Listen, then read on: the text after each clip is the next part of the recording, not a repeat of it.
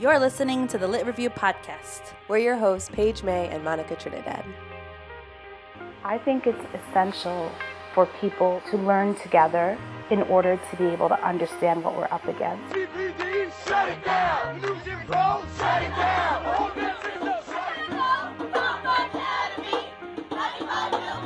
We must disrupt, we must disobey, we must agitate, we must escalate, we must break, we must create, we must abolish, we must transform. I remember it.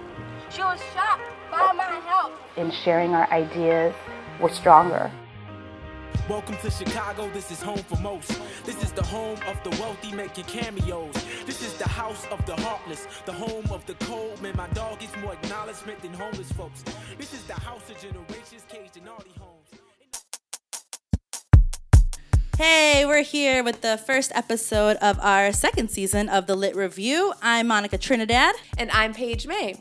And today we're talking about the book, The Battle of Lincoln Park, Urban Renewal and Gentrification in Chicago by and with Daniel Hertz. Before we introduce Daniel, let's set the stage for Lincoln Park today for our non-Chicago-based listeners. So Lincoln Park is a Chicago neighborhood on the north side, bordered on the north by Diversey, on the west by Chicago River, on the south by North Avenue, and on the east by Lake Michigan.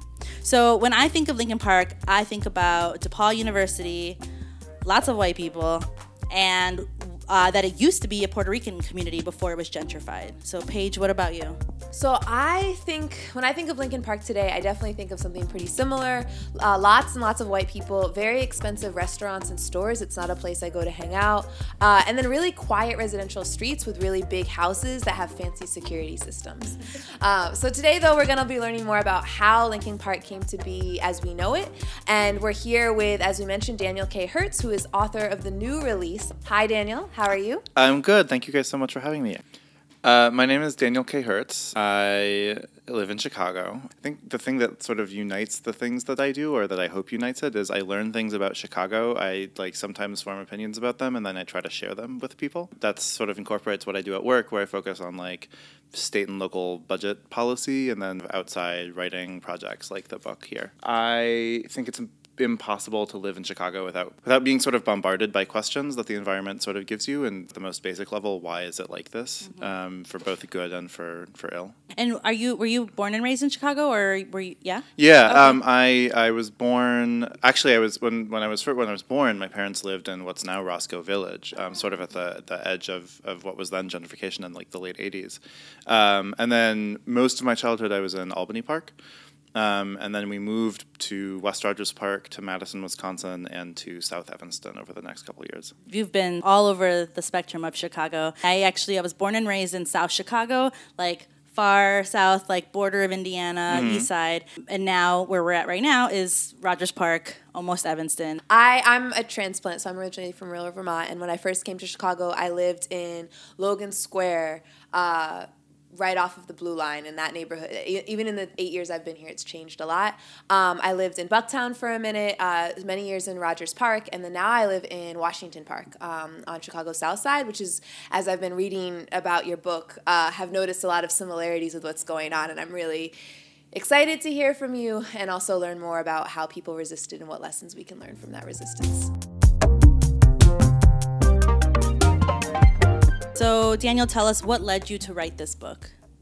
So, I've been reading, I think when I was in high school, I picked up a copy of Arnold Hirsch's book, Making the Second Ghetto, which is one of the classics of how sort of the borders of segregation in Chicago came to be the way they are in the 40s, 50s, 60s. Those were questions that I had started to ask. So when I was in 7th grade, I started going to Whitney Young Magnet High School on the west side. That was the first time that I had started making friends from every neighborhood in the city, pretty much, because it was a magnet school. It was taking kids from all over the city, and I would visit them in their homes. One of the first things you notice when you start traveling around the city for the first time is different neighborhoods look really, really different. Making the Second Ghetto was one of the first books I really read that sort of dove into that. But I read many, many more sort of Chicago history books in the many years since I was in high school. A couple years ago, I started thinking about, well, all right, that's one side of this story of this incredibly bifurcated city. The other side of that story is the north side, right? And these hyper-invested disproportionately white neighborhoods like Lincoln Park. I said, well, I haven't seen nearly as much history written about this, right? So then about maybe 2 years ago, I picked up a book called The Invention of Brownstone Brooklyn, which I cannot recommend strongly enough. It is just a masterful history of sort of the early gentrification of brownstone Brooklyn, of places like Park Slope and Brooklyn Heights and all of that, Cobble Hill. And I would, that was sort of like, okay, I have to find the version of this book that's about Chicago. And I basically concluded there really wasn't one. There was a lot of really fantastic work that had been done about pieces of that story, and particularly about the Puerto Rican experience in Lincoln Park. Can you tell us a little bit more before we dive in about Lincoln Park and what it is today? We gave our impressions, but I think you probably have a more data-centric idea of what's going on there now. Yeah, it's funny, honestly, I never spent any time in Lincoln Park either, for the sort of same reasons that you were, it's a bunch of expensive stuff and DePaul students, and what do I have to do there? So I've gotten to know the neighborhood as it exists today much better since I started writing the book. It's 80 to 85% white, right, in a city that's 30 or less percent. It's, median household income is twice the city average, and in pockets it's much higher than that.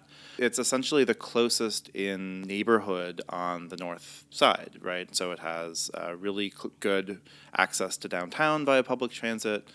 Right on the lake, right with the zoo and the lakefront park, and so in many ways, it's an idyllic neighborhood in a lot of ways. But it's also one that has become off limits for a lot of people, especially people of color, people of more modest economic means, because it's become so expensive to live in. So when you say off limits, let's expand on that. What is your definition of gentrification, right? Because I think we hear a lot about different neighborhoods in Chicago and the ways that they're being changed by building new condos and affordable housing disappearing, right? Becoming off limits to certain people. We name that as gentrification. Mm-hmm. So what is your definition of it? And then also, what's the difference between gentrification and urban renewal? Because I hear those sort of used interchangeably, but there's got to be a difference, is there?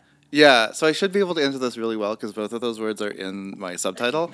But funnily, so I mean, the easy one from my perspective is urban renewal, and urban renewal, the way I'm using it, means something very specific, which is the sort of programs that the federal government and to some extent the state governments, but really the federal government created in the 30s, 40s, 50s, into the 60s that were designed to, in the minds of the people who designed them, breathe life back into inner city neighborhoods around the country by often sweeping aside everything that had been there physically and starting over. So there was a sort of ideology that, and a lot of which, by the way, was sort of incubated at the University of Chicago by the sociology department there.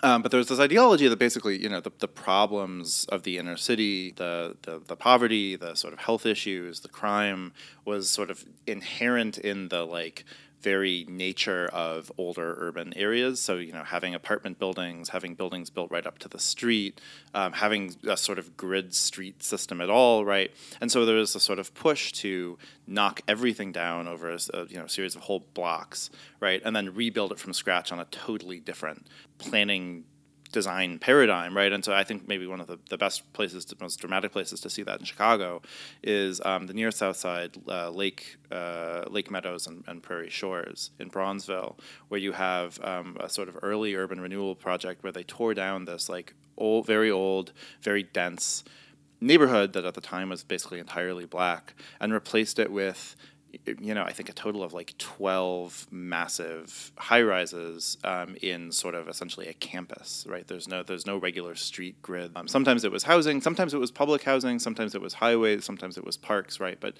sort of sweeping aside the old stuff and replacing it.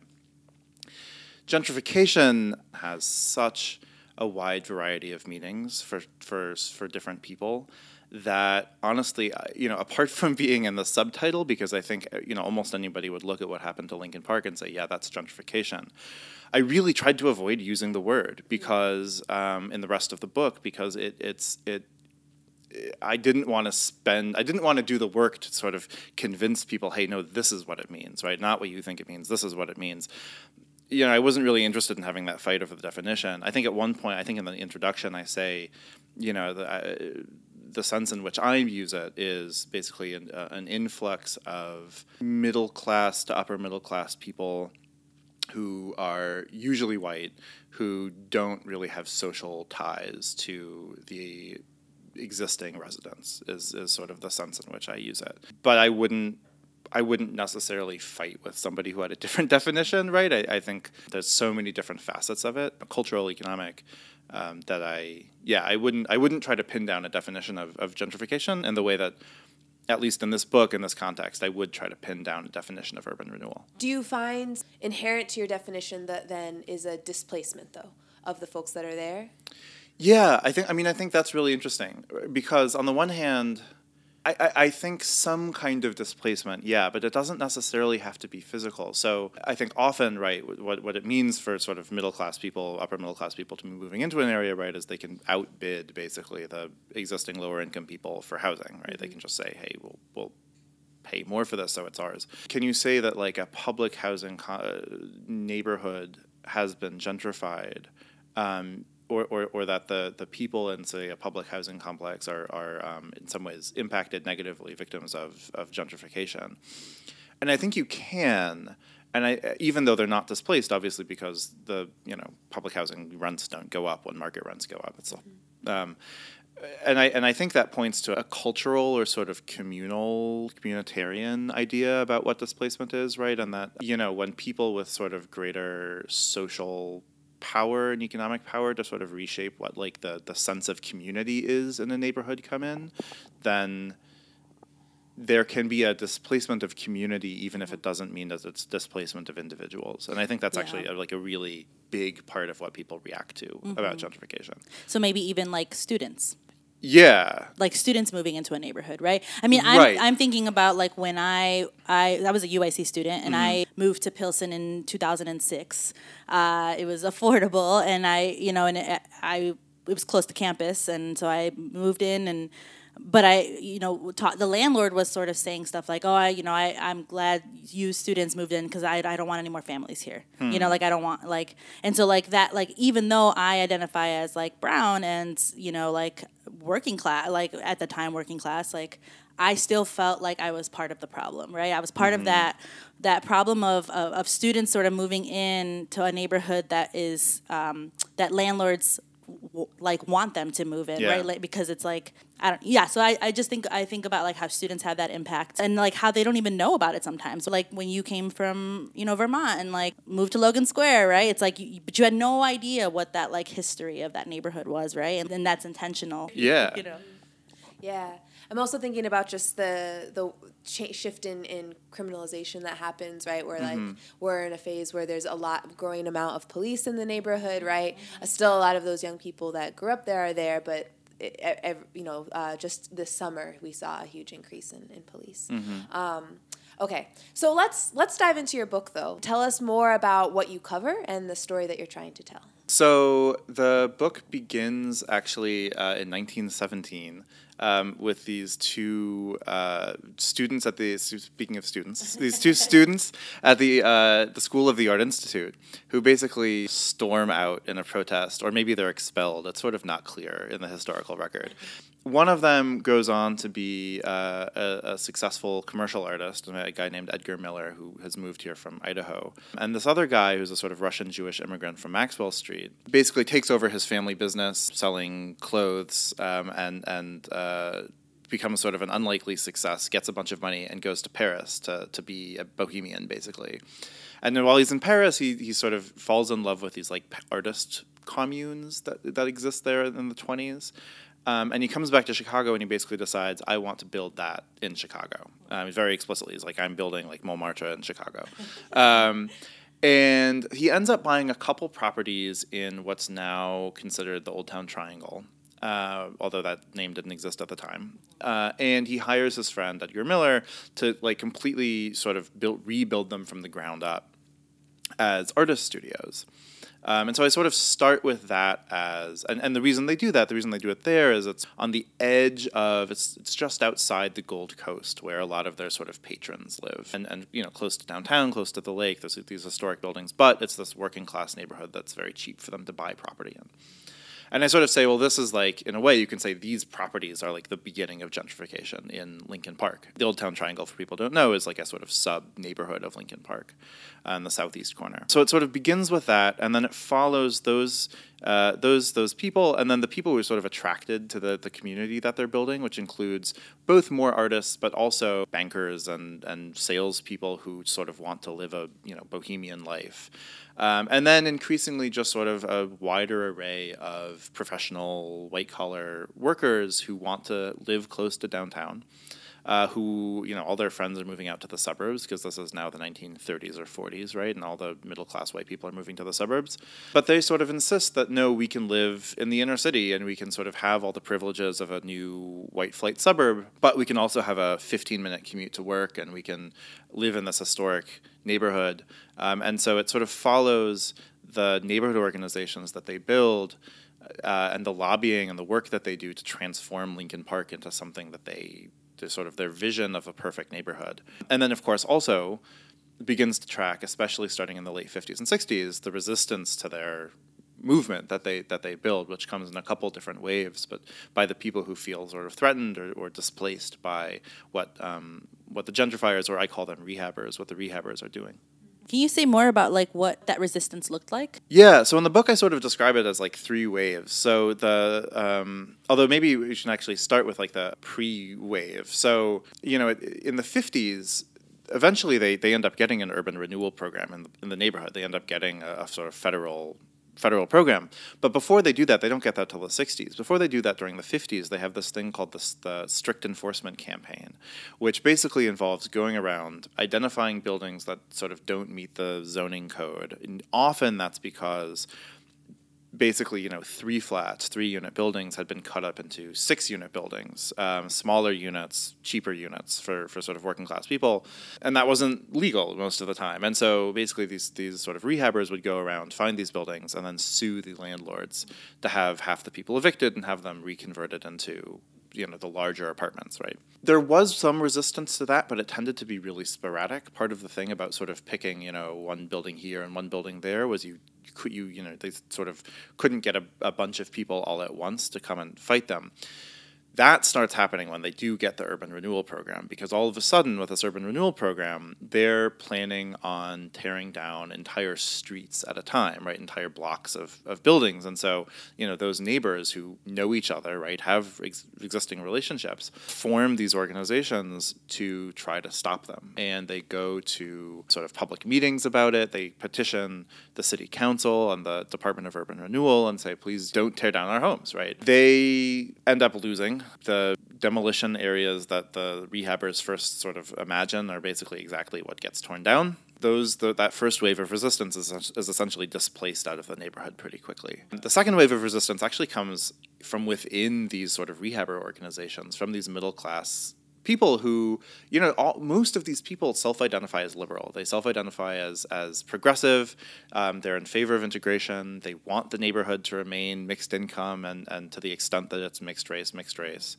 And so some of them actually say, hey, by the time the sort of urban renewal program is kicking into gear, they're saying, hey, this is not what we said we wanted to do. And so there's this sort of actually fight within the organization where this sort of alternative slate of candidates starts running for offices within these organizations. But they also lose. It turns out most people are not sympathetic or not sympathetic enough to sort of support that.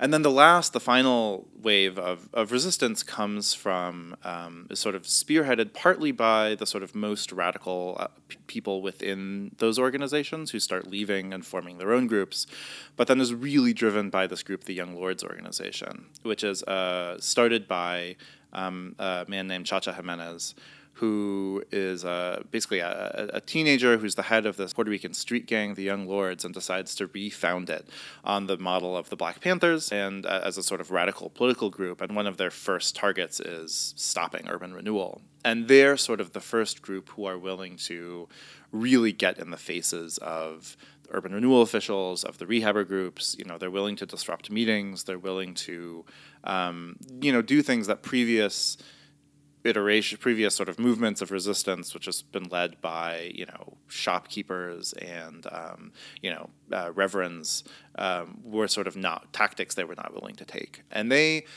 have the most success in getting attention to the issue, in convincing people that the sort of rehabbers don't have the moral authority to lead the neighborhood in the way that they had been leading the neighborhood. But ultimately they're sort of quashed by reaction from both the sort of more conservative members in Lincoln Park and also sort of city government officials. The last sort of scene in the book is the Young Lords try to take over, they bid for redevelopment of an urban renewal parcel. And they say, we hired an architect, we're gonna like build affordable housing on this parcel that's been cleared.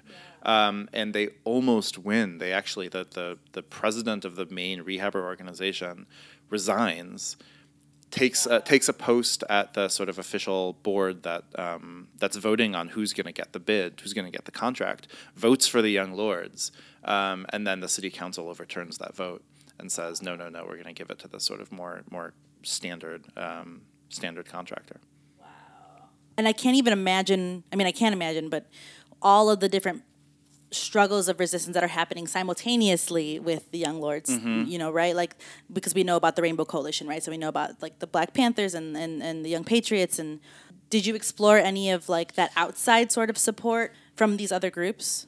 Yeah, it certainly came up a lot in the research I was doing. Unfortunately, it's a short book, and I there's a lot of stuff I didn't get to explore as much as I wish I had. Which is sort of my other question was like, what was left out that you wish you could have included? I know there's probably so much. Yeah. That's certainly part of it because the Young Lords were super tied into the Black Panthers.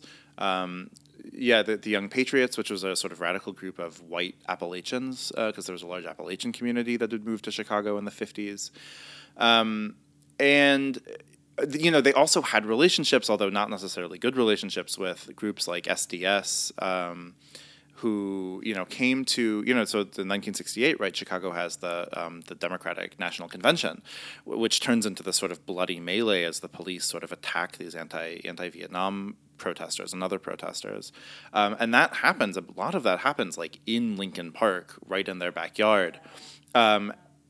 And interestingly enough, the Young Lords and the sort of people that they're working with in Lincoln Park are basically telling these people who have come from all over the country to protest, these radicals, stay out. We don't want you. You're not sort of rooted in what we're doing. You're not connected to what our sort of strategy and tactics are. Like we're not really interested. Meanwhile, the rehabbers, these middle class people, vote to officially ask the Chicago Police Department to allow these radicals from outside the city to sleep in Lincoln Park overnight and not to bother them, because they, even as late as 1968, are still sort of self-identifying as these progressive people, right? So it's the tangle of stuff going on is really weird and interesting. So that's just one tiny piece of what I wish we could have dug into more in the book. It seems like there's this pattern of gentrification, whatever you mean by that, where a lot of the first wave is artists and art museums and like young people maybe marginalized in other ways than how the community they're moving into identifies. And and they oftentimes like see themselves as sort of like for the people in some way. And so I'm wondering if you could maybe speak to that. Yeah, absolutely. I think one of the points I tried to make in the book is that I think the sort of cycle of gentrification that we see starting in the 30s with Saul Kogan and Edgar Miller, the Art Institute students, and continuing up very much through today, is that the sort of, the tip of the spear, in a sense, is people who are sort of on the fringes of affluent society, moving into neighborhoods that are physically on the fringes of affluent neighborhoods, right? And so, a lot of times that means people who are from middle-class backgrounds, who maybe have a 4-year college degree, who clearly, who have a family, so some family wealth, and not necessarily a lot of family wealth, but a middle-class family background, but who are not actually making a lot of income, right? And so they need cheap rent because they don't actually have a lot to spend. But they're sort of socially connected to this world, to the sort of middle class life that's happening in places like, today Lincoln Park, in the 1930s, the Gold Coast. And so, they want to be close to that world. And so they basically find, what is the closest place they can live to that sphere that they can afford, right? And that basically looks like the first wave of gentrification. So on the one hand, it's the sort of like mechanical thing almost, where like these people who are sort of at the early stage of their lives, who may later have middle class incomes, but are not there yet, are trying to sort of live as close to that world as they can. On the other hand, you have this sort of more sort of cultural thing going on where they sort of create this environment that people who do have more money are attracted to, right? And you totally see that in, Logan Square, Pilsen, where these people are creating, they have a lot of cultural capital, you could say, right? They're creating these things that, restaurants or cocktail bars or art galleries or whatever that people who do have money want to go to. And so I think there is this sort of this dynamic where, people who are moving into the neighborhood essentially because it's the closest place to downtown that they can afford, end up pulling in more middle-class people and sort of introducing them to the neighborhood and sort of putting it in their orbit, easing the next phase, which is, people who are from middle-class backgrounds and have middle-class incomes who can then sort of push up prices. I mean, I'm thinking about spaces like the cafes and the galleries where you come and then you leave, but it's this introduction, right? Is it significant that it was driven first by individuals, though, as opposed to like an institution buying up a lot of land and then trying to bring people to that area they've bought out?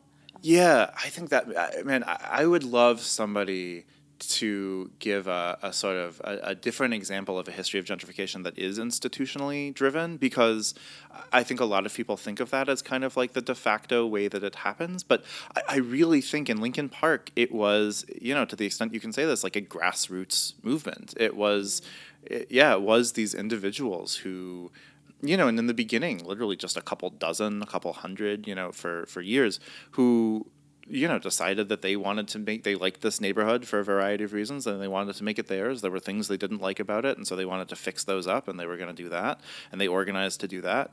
But, they didn't have the backing of really the mayor's office. One of the sort of interesting things is, so Lincoln Park successfully gets designated as a urban renewal zone in 1956, and these people who have been organizing at this point for more than a decade to do that are really excited, and they're sort of like, oh great, we're going to get like all this money, we're going to be able to do all this stuff like in a couple of years. Mayor Daley doesn't even appoint anybody to the board that's supposed to oversee Lincoln Park's urban renewal for like several years. They don't see $1 for 5 or 6 years, basically because Daley, who was the mayor at the time, cared more about Hyde Park with the University of Chicago and the Near West Side with the UIC.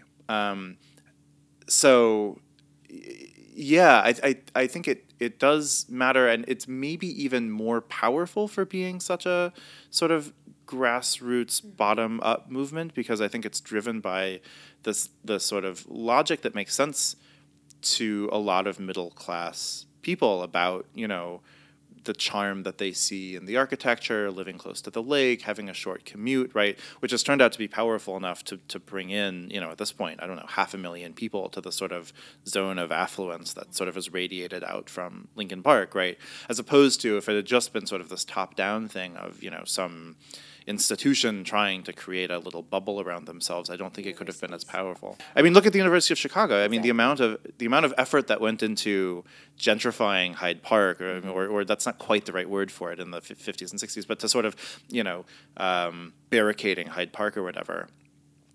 And most, I think, is way bigger than the amount of energy from the government side or from the institutional side that went into Lincoln Park.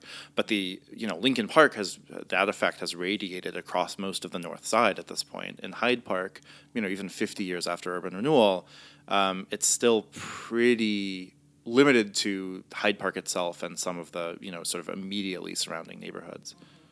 I'm often hearing about city aldermen and sort of city efforts to better practice urban development, right, or city planning in ways that improve conditions but don't without displacing people. But I hear that being referenced, but I'm wondering if what happened to Lincoln Park has been made easier by policy, or if we have preventative things in place. And if so, like, what does that look like? Like, if you're an organizer trying to target specific legislation, what do you know of that would have made Lincoln Park maybe happen faster or more easily? So we talked about the sort of the strict enforcement campaign, right? And one of the sort of big pushes by the rehabbers was downzoning and reducing densities, which looked a lot of the time like taking older buildings that had, either had been split up into more units than they were, or just, were multi-unit buildings from the beginning, and trying to combine units, trying to combine apartments into larger units or combine them into single-family homes. So, I think that's that sort of downzoning, and the laws that basically encourage that to happen, basically are laws that make multifamily, apartment conversion or construction harder than sort of the reverse, taking apartments and turning them into larger homes. So that's one thing.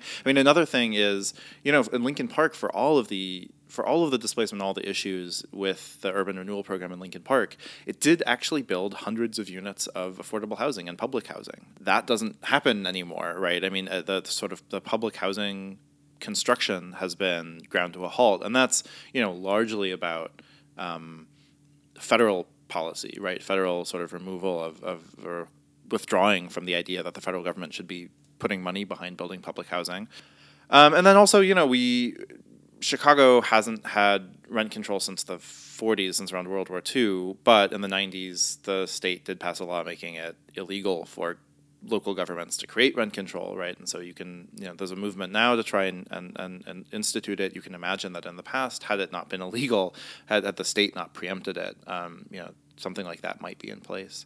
So yeah, there's sort of a number of ways in which that's happened. So where's DePaul University in all of this? Is like that one like elephant in the room, right? Because I feel like when I thought originally of gentrification in Lincoln Park, I was like, oh, it's DePaul. Damn you, DePaul. Because I'm always used to blaming institutions like University of Chicago and UIC. So like, what's DePaul's role in all of this? Yeah, so that's really interesting because I was also expecting DePaul to be really central to this story. And partly it's sort of, I chose to focus on the southwest corner of the neighborhood. And so DePaul is just on the sort of edge of that. DePaul is sort of more in the center of Lincoln Park, the neighborhood. But also, I mean, I think this also goes back to this really was a sort of grassroots thing. One of the sort of most telling moments to me in the book is, so basically the rehabbers are only able to get urban renewal money because they agree to do sort of the project piecemeal. So originally they wanted to do the whole neighborhood all at once.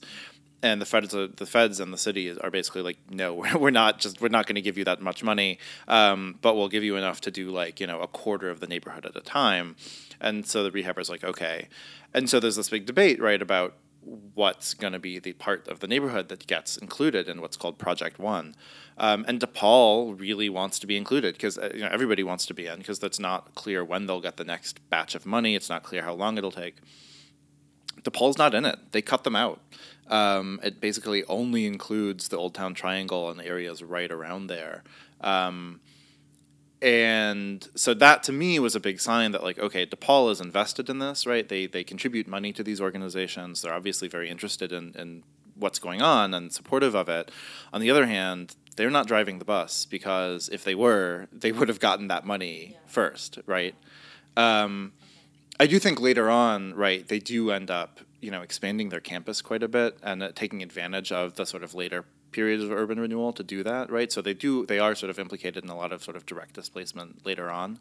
And they're, interestingly, they're a target of organizing, especially by the Young Lords and the groups that they work with. So in 1969, the Young Lords with some of their sort of allies occupy, it's actually not technically DePaul, it's the McCormick Theological Seminary, although it's now part of DePaul. They occupy a building and barricade themselves inside and demand, among other things, they demand a whole bunch of money that they later use to hire an architect and create that plan where they're gonna build affordable housing. So they are in some ways, the resources of those institutions are recognized as an opportunity for sort of leverage by the more radical organizers towards the end. But it was surprising to me the extent to which it did not seem like DePaul was actually sort of, again, driving the bus of rehabbing from the beginning. So now another question I have is, do you have examples of just like, can neighborhoods actually be revitalized without being gentrified?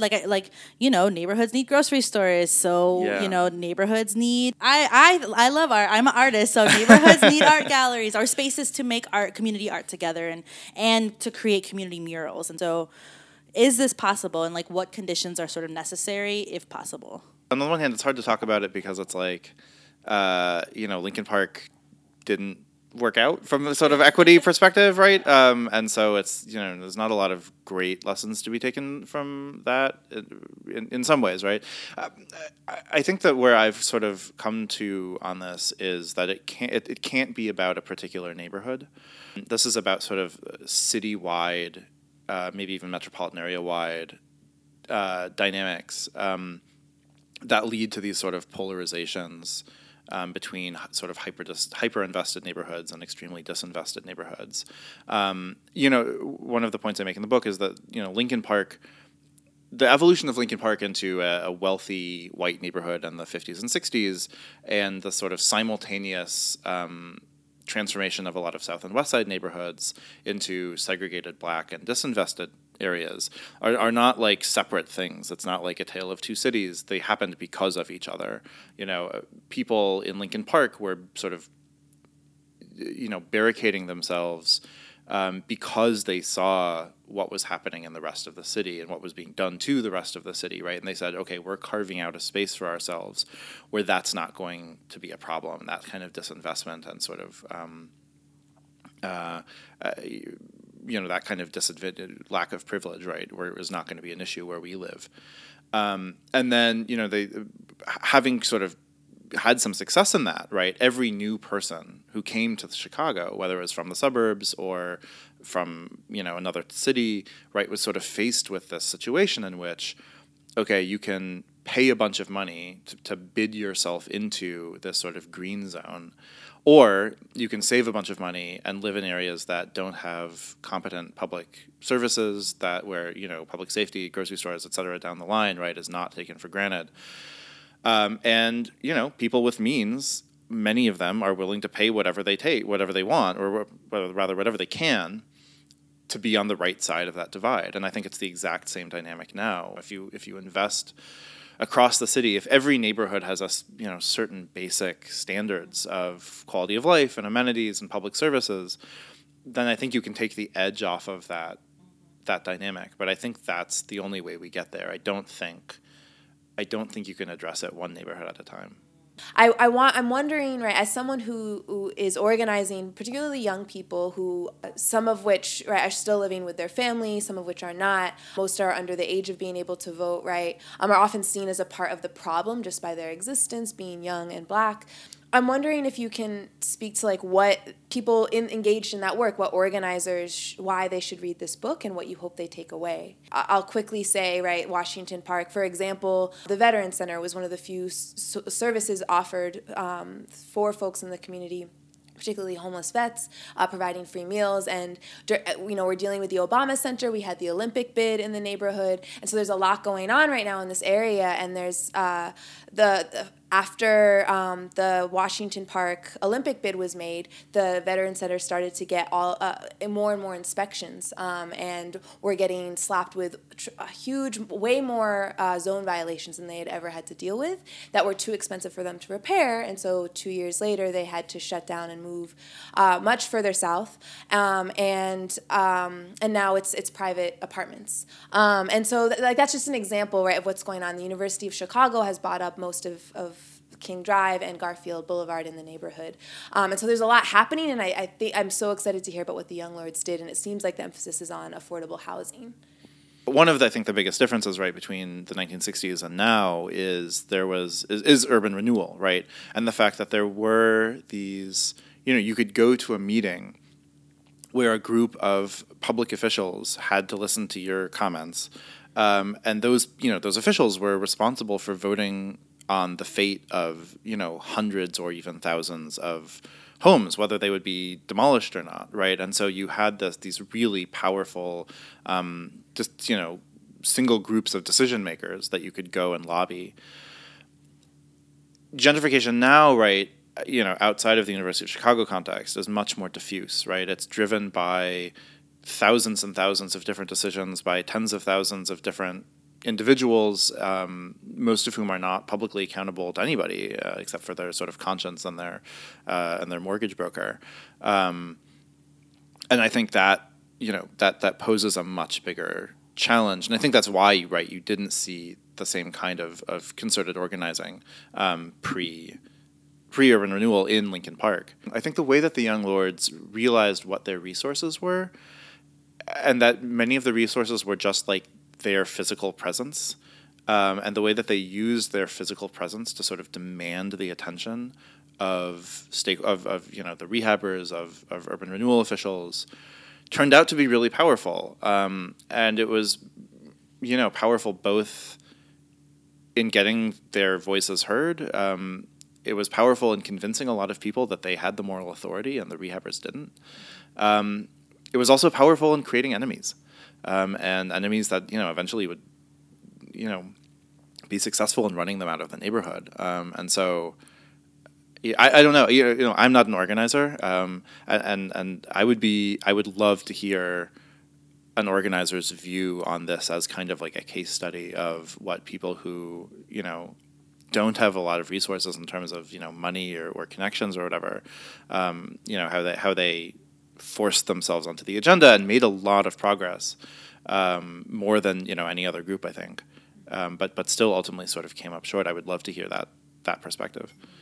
Wow, this has been an incredible conversation. I'm really glad we were able to talk about this, because I think a lot of times, I was telling Paige earlier before you got here that we don't really talk about gentrification. What does it look like historically and currently? And we sort of scoot around this definition of like, well, it's complicated, right? And I don't know, I think this conversation is just really important to have and to continue having as organizers, especially, working around specifically like anti-police violence in Chicago and wanting to see, Chicago without police and wanting to see Chicago without prisons. And I think it's important to look at this history of our communities and our neighborhoods. When do they find money for certain neighborhoods versus when they don't have any money and they're broke, right? I think all of that sort of history and knowledge is super critical. So thank you so much for writing this book and for coming to talk to us. Thank you so much for having me. This was also fun. Eve Ewing gave you a raving review that I just want to read, because Eve Ewing was on our show.